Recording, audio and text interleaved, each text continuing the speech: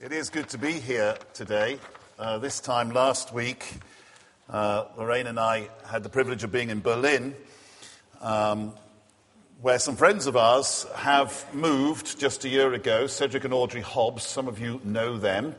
And they felt, they're in their early 60s, but they felt, having given themselves to serve the Lord round here, because they've been part of our team in OCC for 20-odd years, that God wanted them to go on an adventure.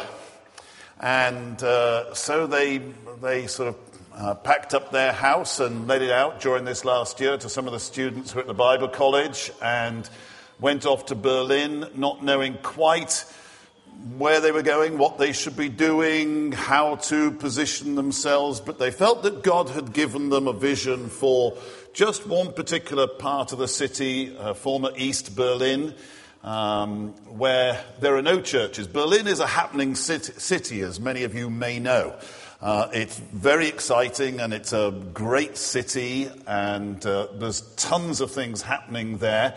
But in this particular sector of the city that they've landed in, there is nothing really, not much in terms of, well, there's nothing in terms of a spiritual or Christian background, totally atheistic sort of for decades and decades. And it's that area that they feel that God wanted them to go and live. He opened up an apartment for them.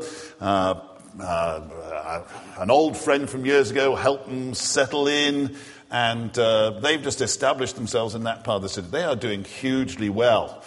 And they've teamed up with a couple of other couples who also want to plant a church. And they've just had several parties through this last year just to get to know lots of different people in the block of flats that they're living in. And they teach English. They offer English courses really, really cheap in a local community centre. And and Audrey does sort of dance and things like that. They've just got stuck into the community, and things are happening around them. A couple of weeks ago, it happened to be their 40th wedding anniversary. And so they decided to throw a party. I mean, what do? You throw a party, don't you? So they threw a party, and they invited just about everybody that they could think of inviting, from the English lessons they'd done, and from the dance lessons that Audrey goes to, and in their apartment block, and so on. And they had 60 visitors at their 40th wedding anniversary party. And so they decided to tell them the story of their marriage. Well, the great thing was that Cedric and Audrey had met on a paddle steamer on the Rhine. That was their dramatic meeting. That's where they had met. And they sort of bumped into one another. They were both doing a year out as students at the time. And they met there on the Rhine. That was their great romantic story. So they started off with this huge romantic story, which caused won everybody over. And people just thought this was a great story. And then, but they weren't Christians at that point. They became Christians later. So they told the story of also how they then found God. Now, to most of the people who are there, God is an unknown concept. I mean, or at least if you've heard the name, they don't believe in him at all. So they just told the story of how they found God, what had happened, what a difference that had made to their marriage, and how it had affected their family, and all the rest of it. And they just told the story of the 40 years, as it were, walk with God. They really outed themselves, because lots of their friends didn't actually know that they were Christians. So they outed themselves once and for all. And but do you know what? I have never seen Cedric and Audrey look so happy. I mean, we have worked together for years and years and years, and Cedric and Audrey are thoroughly evangelistic people and love telling people about Jesus. But they're several notches up from what they were here. They're just doing a great job, and the favour of God is on them. And they say, can this really be work? We're enjoying this so much. And I have to say they're living very frugally because they are. They're living very frugally, but they're giving themselves to people left, right and centre. And they are an example of people who are giving themselves generously. And actually, what we're going to talk about is what it says here on the PowerPoint, living generously. But this is And we are going to touch money. So as soon as, we get money coming up, there's a sort of switching off that goes on. But what I want to encourage as we think about this thing about living generously is that this is a state of heart and of mind. And it's not just about money. It does include money. Because if we're talking about generosity, it has to include money. But it includes a lot more. It includes time and resources and life and sharing and the gospel. And I would say that Cedric and Audrey at the moment are living as generously as I have ever seen them live, and hugely enjoying it. And Audrey said to us, and she's like the cat that got the cream. She just sort of says, I feel a bit of a fraud, really. We're enjoying this so much. And, it's just wonderful to see. So if you know them, I know some of you do know them, pray for them. Actually, at the moment, they're back home because Audrey is having a hysterectomy this week. So do pray for them. But they want to go back. They want to let their house again this next week. They really feel they should be back there too. And if any of you want to go and live there generously for a year, why not? They would love to have some more people alongside them. There's another fabulous couple that they're working with that we met last Sunday, who are, just expansive people who want to see the kingdom come in this very atheistic background. But they just need a few more troops to make a few more friends and to have a few more conversations and all the rest of it. The bus is moving, but if you want to go and spend a year, give yourself generously to this situation, it will be a marvellous thing to do.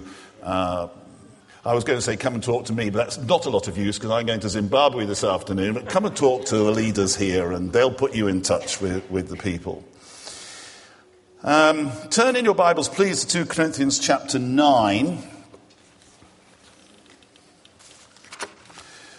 I am starting today a two-part. This is the first of a two-part series, and Steve Jones is going to continue next week and fill in all the gaps of what I haven't managed to say this week. But I did actually write a book last year on this theme of living generously, because it is something that I think is very, very important for us as the people of God, that we learn how to carry the heart of God. These books are normally sold for £3.50. There's a box full here. But this morning, to you, the church here are willing to subsidise it by 50 pence, and so you can have it for just £3. It's an absolute bargain. It should be twice the price, let me tell you. But at £3, it's absolutely knocked down. The only thing is, if you take a book and that subsidy, you must say you commit yourself to read it. Okay, but most of what we want to say is actually in this book. Heard a fabulous story just yesterday, because the last few days Lorraine and I happened to have been in France at a leaders' conference. And, the French Crusades, perhaps the Crusades are not the best part of our history or the best sort of stories to refer to at all, but during the French Crusades, the French Crusaders sort of got rather weakened and decided at a certain point that they needed to take on mercenaries in their sort of crusading army. And so they sort of were hiring in a whole bunch of mercenaries, but you know that the Crusades it was a religious war. And the problem with these mercenaries was that they weren't baptized. And I thought this would be a useful illustration, since we've just had 3 baptisms, it so happens. And I think they're wonderful, don't you? And the testimonies we've heard have been fabulous today. But these mercenaries weren't baptized. And so they said, well, no matter, let's baptize them now, before they go on the crusade. So they got all these mercenaries and took them down to a river and baptized them. But the mercenaries went under the water with everything except their swords. Right? So they were immersed, holding their swords out of the water.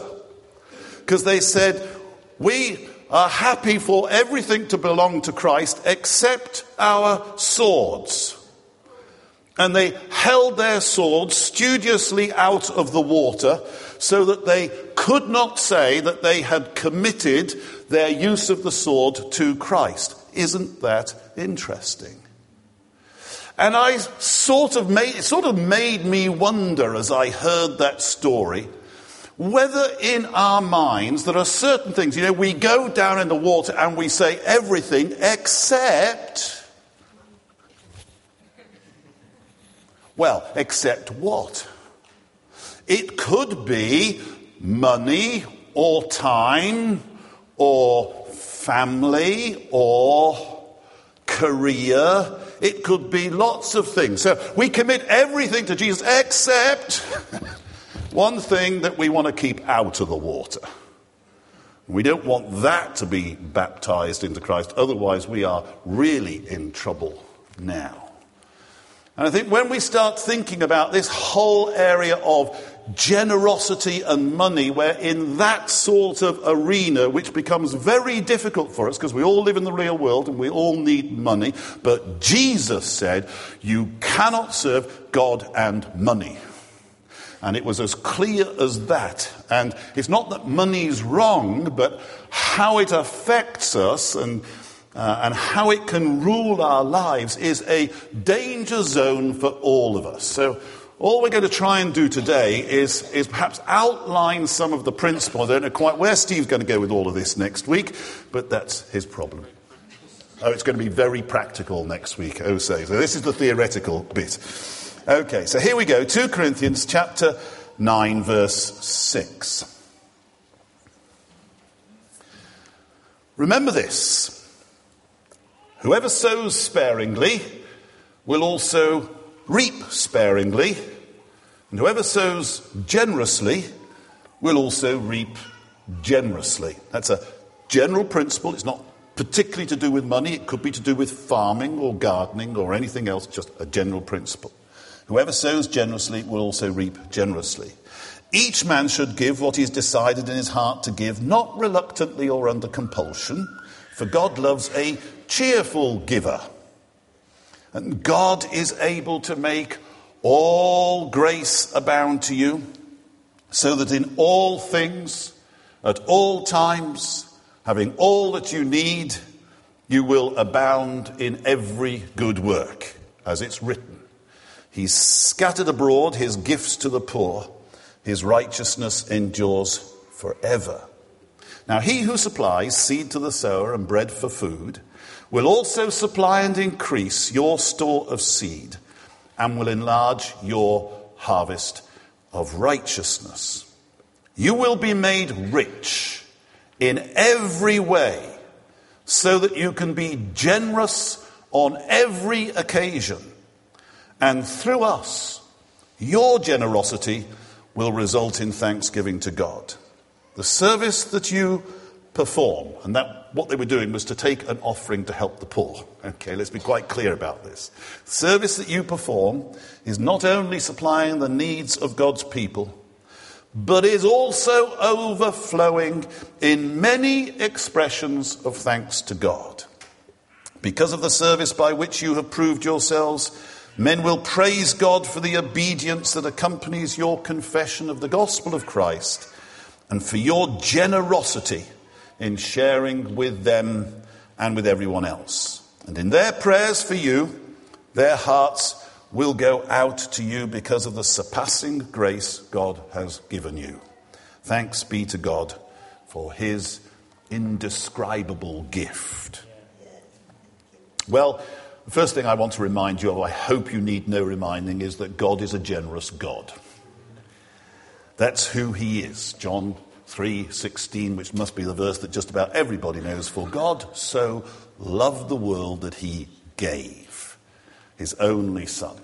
Whoever believes in him should not perish but have everlasting life. Says it right up front there. God's a generous God. I love 1 John chapter 3 verse 1, which says, behold, what manner of love the Father has lavished upon us. I love the word lavish. There are some words that just sound good, aren't there? And, we like a lavish buffet, a lavish meal, a lavish party. I mean, it just, it has a feeling of abundance and style and nothing stinted and all the rest of it. And John says, behold, what manner of love the Father has lavished upon us, that we should be called sons and daughters of God. God's a very, very generous God, and he lavishes his love upon us. Psalm 103 is one of my favourite psalms, and I thought to myself, shall I read just a verse or two from that? And you know what? You can't. Because it's so, so good and so, so rich. Praise the Lord, O my soul. All my inmost being, praise his holy name. Praise the Lord, O my soul, and forget not all his benefits, who forgives all your sins and heals all your diseases, who redeems your life from the pit and crowns you with love and compassion, who satisfies your desires, with good things. He's not a mean, stingy God who gives you just a little bit of what you want. He says he satisfies your desires with good things, so that your youth is renewed like the eagle. Some of you young people might not think about this, but some of us older people think about this. This would be really good, that our youth is renewed like the eagles. The Lord works righteousness and justice for the oppressed. He made known his ways to Moses, deeds to the people of Israel. The Lord is compassionate and gracious, slow to anger, abounding in love. Now, abounding is another of those great words. There's some words that are called onomatopoeias. That means, who can tell me what an onomatopoeia is? Come on, let's have a little English lesson for a moment. Who can tell me what an onomatopoeia is? Yes? It sounds like it is. That's right. Crash, bang, wallop, those sort of smash, splat, all those sort of things. It sounds like what it is. And abound is one of those words as well. It keeps on springing up, boungy, bound, boingy, boing. It just has that sort of sound to it. And he said, it's abounding in love. He will not always accuse, nor will he harbour his anger forever. He doesn't treat us as our sins deserve, or repay us according to our iniquities. For as high as the heavens are above the earth, so great is his love for those who fear him. As far as the east is from the west, so far has he removed our transgressions from us. As a father has compassion on his children, so the Lord has compassion on those who fear him, etc., etc., etc. This is wonderful stuff. God is a generous God. That's who he is. And look, the kingdom of God takes its nature from the king. Whatever the king is, that's what there is in the kingdom, in his kingdom. One of the things we need to get hold of is that God's kingdom is totally different from this kingdom that we live in and our world. And you know what? Jesus used to tell stories to try and convey to people the amazing difference of the kingdom of God, that this really was sort of a whole other world. And so he told story after story so that we could try and get hold of, and you think of that story of the forgiving king and the unforgiving servant, just masses of debt this guy owed, and the king just forgave it all. And the guy's a nutter. Because if the king forgives, well, then he ends up losing out, doesn't he? And that's exactly the story of the love of God. God's a forgiving God at his own cost. Forgiveness comes free to us, but it costs Jesus everything. And the kingdom of God is so unusual. And this son, this prodigal son who goes off, spends all his father's stuff, and then comes back and expects to be taken in. And they throw a party. They don't just take him in and let him in through the back door. They throw a party, and whoa! Because this kingdom is different. And God's a generous God. And so the kingdom is about generosity. It's about love, forgiveness, grace, goodness. Overflowing, abounding love. Right? This is wonderful. God's a generous God. And we need to get this sort of through our heads, don't we? And understand it's different to how he thinks differently. The way he measures out things, he thinks differently from how we think. Now, when I was trained at home as kids, I had two siblings, a brother and a sister. I'm the baby of the family, but, when things were divided up at home, we always had some very simple rules. You cut, I choose. That's fair, isn't it? I mean, because if you cut and you choose, that doesn't work. All right, you might get. So we have this way of measuring things out, which is like this, and in our house we have this simple sort of system between ourselves that Lorraine enjoys doing the cooking. She doesn't like serving, so she cooks, I serve. But then you have several extra people at your table, so you put a few lines in here, don't you? And you serve it out very, very carefully, very cautiously. And my kids always wonder how I always end up with a bit left in the dish. And it's because I've been careful. Because I didn't want anybody to go without, so I end up with a little bit left in the dish. God is not like that at all. His way of measuring is not our way of measuring. Our careful, cautious, niggardly calculating. Now that's a word we need to get rid of. Right? When we're thinking about the kingdom of God, God is not a calculating God. He says, 10,000 talents, forgive it all. He's gone off and spent all the inheritance, coming home, welcome him, throw a party, spend some more money on him. He's not calculating like you and I are. Calculating. That's not the spirit of the kingdom. Peter says, Jesus, how often shall I forgive? Up to 7 times? Peter thinks he's being really, really generous. 7 times, that sounds good, doesn't it? I mean, once, maybe I can forgive once. We have this proverb, don't we?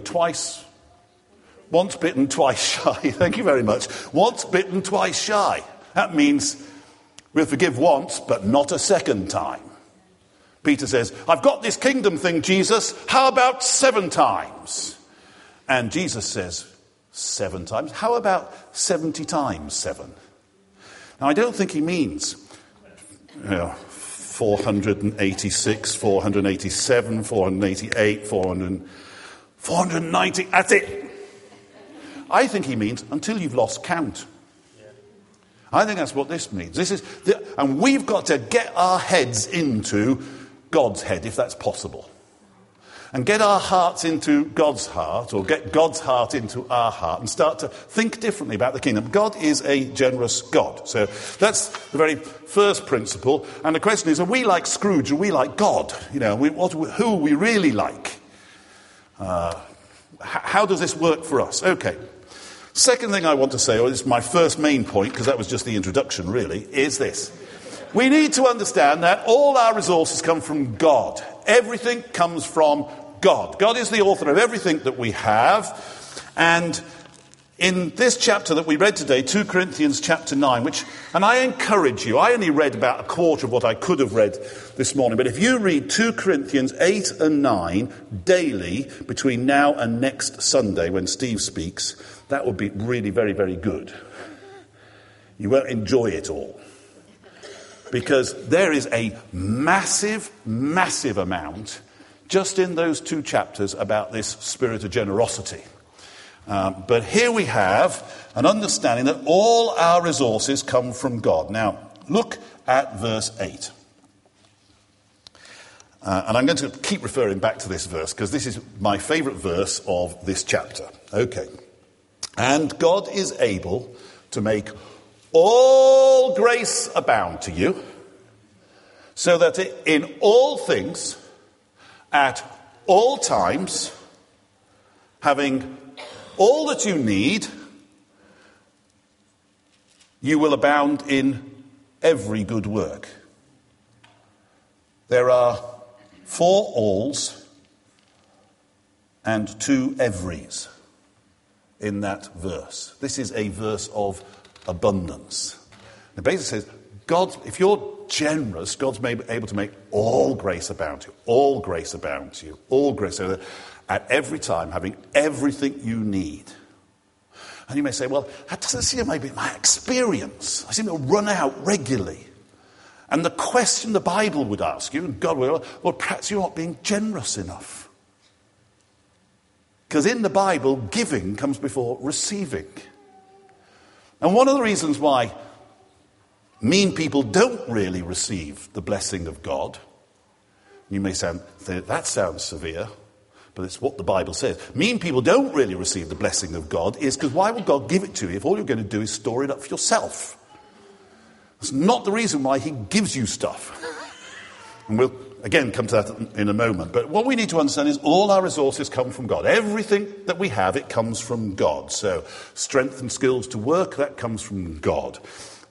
Families comes from God. Time, talents, and money come from God. This is the stuff that God has given to us. That's why, if you're working in business, you better pray about your day's work. Because what you need is not more skills, but for faith for productivity. Right. Because you can work all day, and how many of us have this experience that we work all day and we think at the end of the day, well, bother.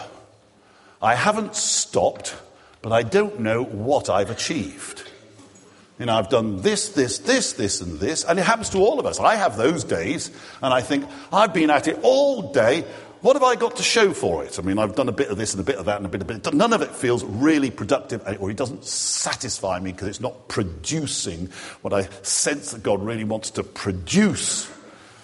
And so the thing we have to have is faith for productivity.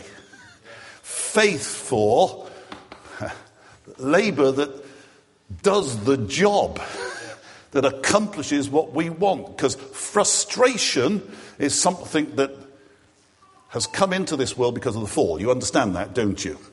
So, Adam and Eve in the garden, ground gets cursed, weeds grow up. Frustrating thing about gardening is the weeds grow faster than the grass. Isn't that true? Faster than the flowers. You know, they do. And you're constantly trying to deal with the weeds, deal with the weeds, deal with the weeds. That's frustration. You plant the flowers and they do grow, but the weeds grow faster. You don't plant them, but they grow faster. That's frustration. And there's things that are designed to ruin your day and sap all the energy out of you, but don't accomplish anything. So you better start praying about your work and that, you know, get some faith for achieving the productive purpose that your life was intended to accomplish. Now, that's another big sort of story, but haven't got time to go into that. But that's why once we pray faith for productivity, we can also pray faith for provision. Because faith for provision somehow is a later prayer than faith for productivity. Okay, all right. All our resources come from God anyway. It all comes from Him. It doesn't come from us, and anything we do, and anything that we do successfully doesn't depend on us, it depends on Him. That's why whatever our job, whatever our work, we need to be thoroughly rooted in God so that we can be productive in the work that He calls us to do. Amen? Okay, here's the second principle I want to underline. I'm doing the general stuff, as Steve said, next week will be the practical stuff. Here's the second principle. It is in verse 10. Now he who supplies seed to the sower and bread to the eater. Now what God does is this. He gives us, in terms of his provision, a sack of corn, grain. Right, now it comes in terms of money, of course, for most of us now, because we're not living in a farming community, most of us. But this is the picture that's going on. God gives you a sack of grain, if you're a farmer. What are you going to do with it? Here is the short-term solution. Eat it. No. That way, you'll be healthy and happy today, but tomorrow, what are you going to put in your fields? No. That's short-termism. Consumerism is short-termism. Okay, but consumerism is the society that we're part of. We'd better not get that deadly infection, because we'll end up living like everybody else. And the reason all the economies that have crashed around the world crashed is because of our consumerist greed, which is why we have to pay the price. Tighten our belts. Take the cuts. I'm sorry, this isn't meant to be a political talk. For me, it's common sense. This has very little to do with politics, but it's pretty common sense that if you are consuming more than you're making, something's got to change. I don't know how some people can't see it, but anyway, I mean, or how the Greeks can't see it, or whatever it may be. Do you understand what I mean? Anyway, that's only for those who are up to sort of what's happening in the European Union. All our resources come from God. We better pray for the ability to be productive and to receive God's provision. The principle of sowing is just sowing comes before consuming. In financial terms, giving comes before my selfish pleasure. What I admired about Cedric and Audrey, I have never seen them so happy. It's why I've told the story. I've never seen them so happy. They're living extremely frugally. They're not living a lavish lifestyle. They're not expecting to be paid. They're not looking for that. They're just looking for God to provide their needs, to enable them to live where they're living and be generous with the good news of Jesus. Isn't that wonderful? Yeah.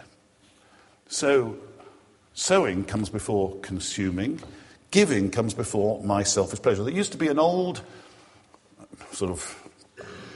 what they call acronym in the evangelical church, which went JOY, Jesus first, others next, yourselves last. That's the secret of joy. It's a bit twee,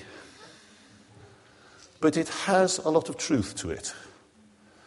And sometimes the things that are a bit twee, or, you've heard the proverbs that you've heard several times before, you don't want to hear again, but they have a lot of truth to them.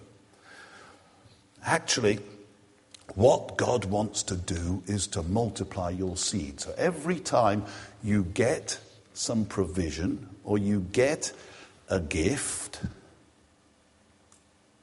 you say, Father, what do I do with this? Now, normally, the way most of us live, it's just pay the last bill that you still owe, which probably tells us something about the way we live. Perhaps we need to live a little more frugally in order to be able to be generous. If you get challenged by this week and next week, praise God. That's the general idea. But this is something to do with the kingdom. And so both Steve and I will be unapologetic about that, because it's something to do with the kingdom here. But when you get something, you say, God, what do you want me to do with this? Now, the trouble is, most of us live with a month's salary that is committed or overcommitted. And it might take us some time to change our ways. But I want to suggest to you that maybe we need to change our ways. It's called repentance. We change our thinking, and then we change our ways. But this principle of when we get money, we say, God, what do you want us to do with it, is very important. And he might say, I'm very happy for you to have, that laptop that you need or whatever. He might say that. Well, then you've received a gift from the Saviour. But he might say, well, I want you to give it to that person. I want you to sow this there. I want you to sow that there. And if you have an ear to listening to God, he will be encouraging you to be generous all the time. As a matter of interest, in Ephesians chapter 4, you can look this up later if you want to, the Apostle Paul says to lots of different types of people why they should stop doing the wrong things that they're doing and start doing the right things. At a certain point he says, let those of you who steal no more. And you might think, oh yeah, well that's right, because we need to live honestly. No, he doesn't say that. He says, let those of you who steal no more, but get a job so that you can give to others. Not so get a job so you can support yourself, or get a job just so you don't need to steal, but you can amass, wealth of your own. No. He says, get a job so you can give to others. Do you see this generosity thing of the kingdom? Right? It's written right through it. Why have you got a job? so you can give to others. He who gives seed to the sower, bread to the eater. You're allowed to consume, of course you're allowed to consume, once you've sown. And so one of the things we don't do is let our budget run us. I'm going to get this month, £1,000. Right. I can spend this on this, this on this, this on this, this on this, this on this. Fine, done. Now, for the next 12 months, you're stuffed. Absolutely stuffed, because you can't be generous at all. It's not the kingdom. You're not living the kingdom if you're living like that. Sorry, I'm not trying to unsettle anybody this morning, but if you're living like that, that's not the kingdom. The kingdom is generosity first. Seed for the sower, bread for the eater. I hope this will cause a few lunchtime conversations. Because when we get this, it is a change of lifestyle. Okay. And the third principle is, so the first principle is all our resources come from God. Second is the principle of sowing. Third is the principle of giving. Verse 7. Each man should give what he's decided in his heart to give, not reluctantly or under compulsion, for God loves a cheerful giver. Giving is not a matter of obligation. I was really glad that Keith took the offering earlier in the meeting and didn't leave it till the last song. Because that would have been manipulative and wrong, you see. Because we need to give as God touches our heart, but we need to open our heart for when he's saying it's time to give. And this is ever so important, because God does not want manipulation. And one of the reasons why many of us hate, I remember going to a meeting with Lorraine. And this was a sort of revival meeting that we went to in London. The power of God was coming down. It was, there were all sorts of wonderful, wonderful, wonderful things that were happening. But at a certain point, the guy who was running this show got up and started speaking from Psalm 23 about the goodness and provision of God. After he'd been going about a quarter of an hour, I leaned across to Lorraine and I said, "You do understand, don't you, that this is only the pre-offering exhortation?" Well, Lorraine was scandalized. I have never seen, I've seen Lorraine pretty hot under the collar a few times, of course. And, she can puff and pant and go red in the face like most of us. She started huffing and puffing. She was scandalous. She said, that can't be true. We're having this little argument in the back of this sort of auditorium, where all this preaching's going on. She said, "That can't be true. This is so good." I said, "Yes, but it's to get you feeling good so that you give generously." We don't want that stuff. That's not kingdom. That sort of manipulation is not kingdom. When the offering bowl, and it went on for another 10 minutes, and then the offering bowls went round. I was quite right, was I not? And she said to me, "You don't put a penny in that offering."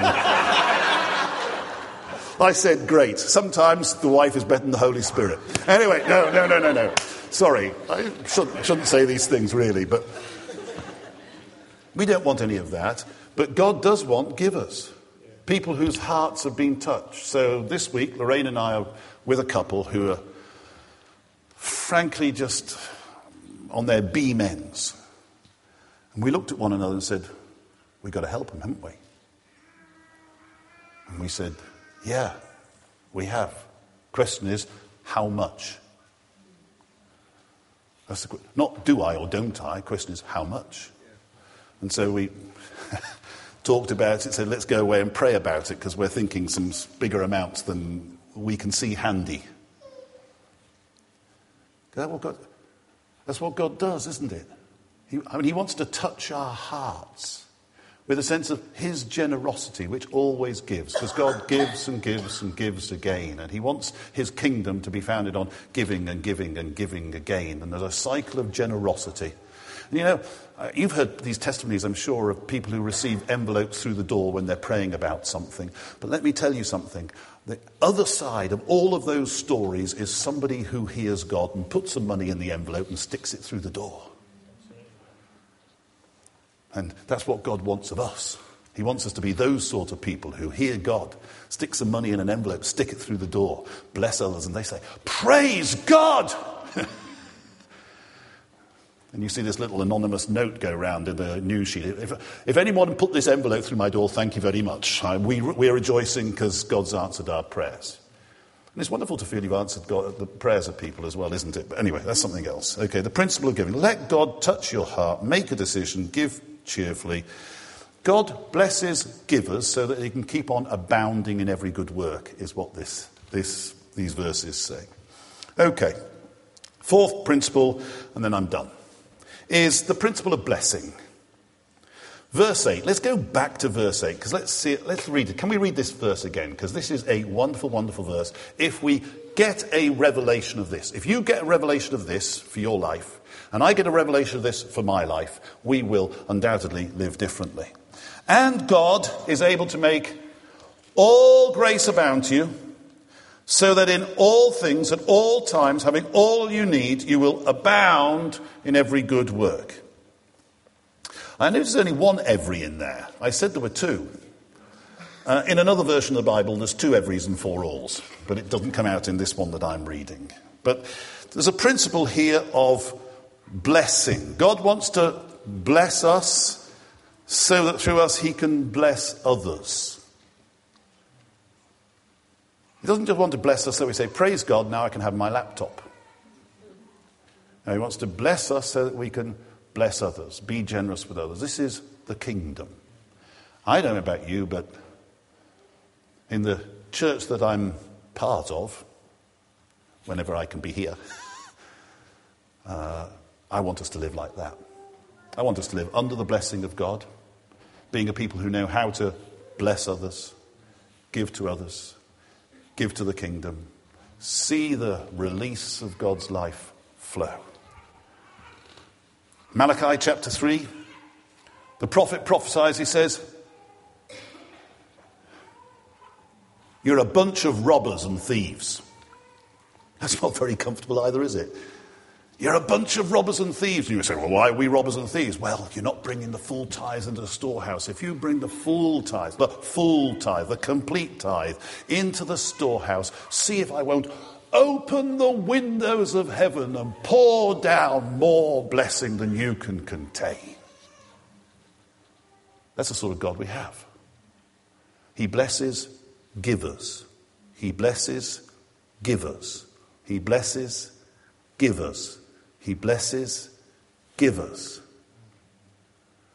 Not people who can't get the wallet out of their pocket, who got baptized with it stuck in their hand in the air. Wallet's the last bit to get baptized. It often is. He blesses givers. So, you have a store of seed. It's not just about money. You have time, talents, service, money, family. You know, your family is one of the tools which you can bless lots of other people.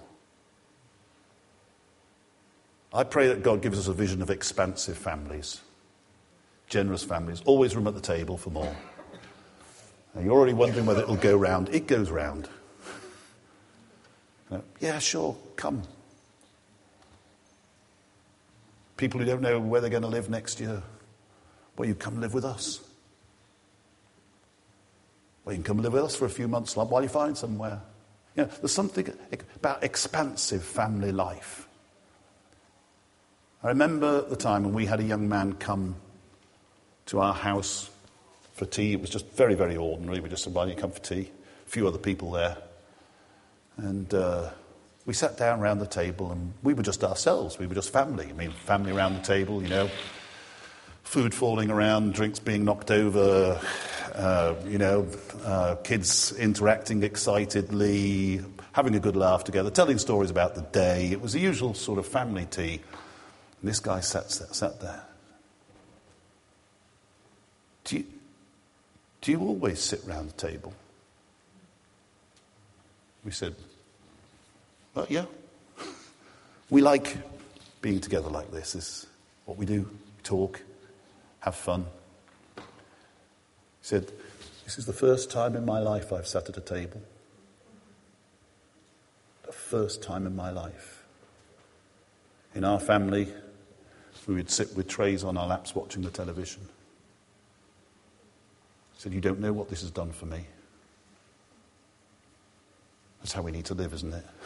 We didn't know we were blessing him. We just said, come and have tea. Come and have tea. Generous, expansive, family life. You've got families like that too. We've got this marvellous thing called the gospel, which we need to be generous with. Oh, yes, the love of God, the grace of God. Everyone needs compassion. I love that song. Everyone does. Everyone needs compassion, love that's never ending. Let mercy fall on me and let it fall on them at the same time. That's what we want. We've got a fresh opportunity in our missional communities now, with our neighbours, friends, to sow generously, so generously, so generously. What can I sow? How can I give? How can I bless? Heavenly Father, we do want to pray that you would help us to be a generous people like you are a generous God. Lord, would you please help us where we're small-minded, fearful, because we find it hard to give if it means we haven't got anything left. Forgive us for those fears. And we're small-minded, fearful, mean in spirit. Would you please change our hearts? Lord, that's the first thing you need to do, to change our hearts, change our minds, change our perspectives. Help us to see like you do. So that we can give like you do. Everything. Time, talents, family, service, money, whatever it may be. Help us to be generous as you're generous, we pray in Jesus' name. Amen.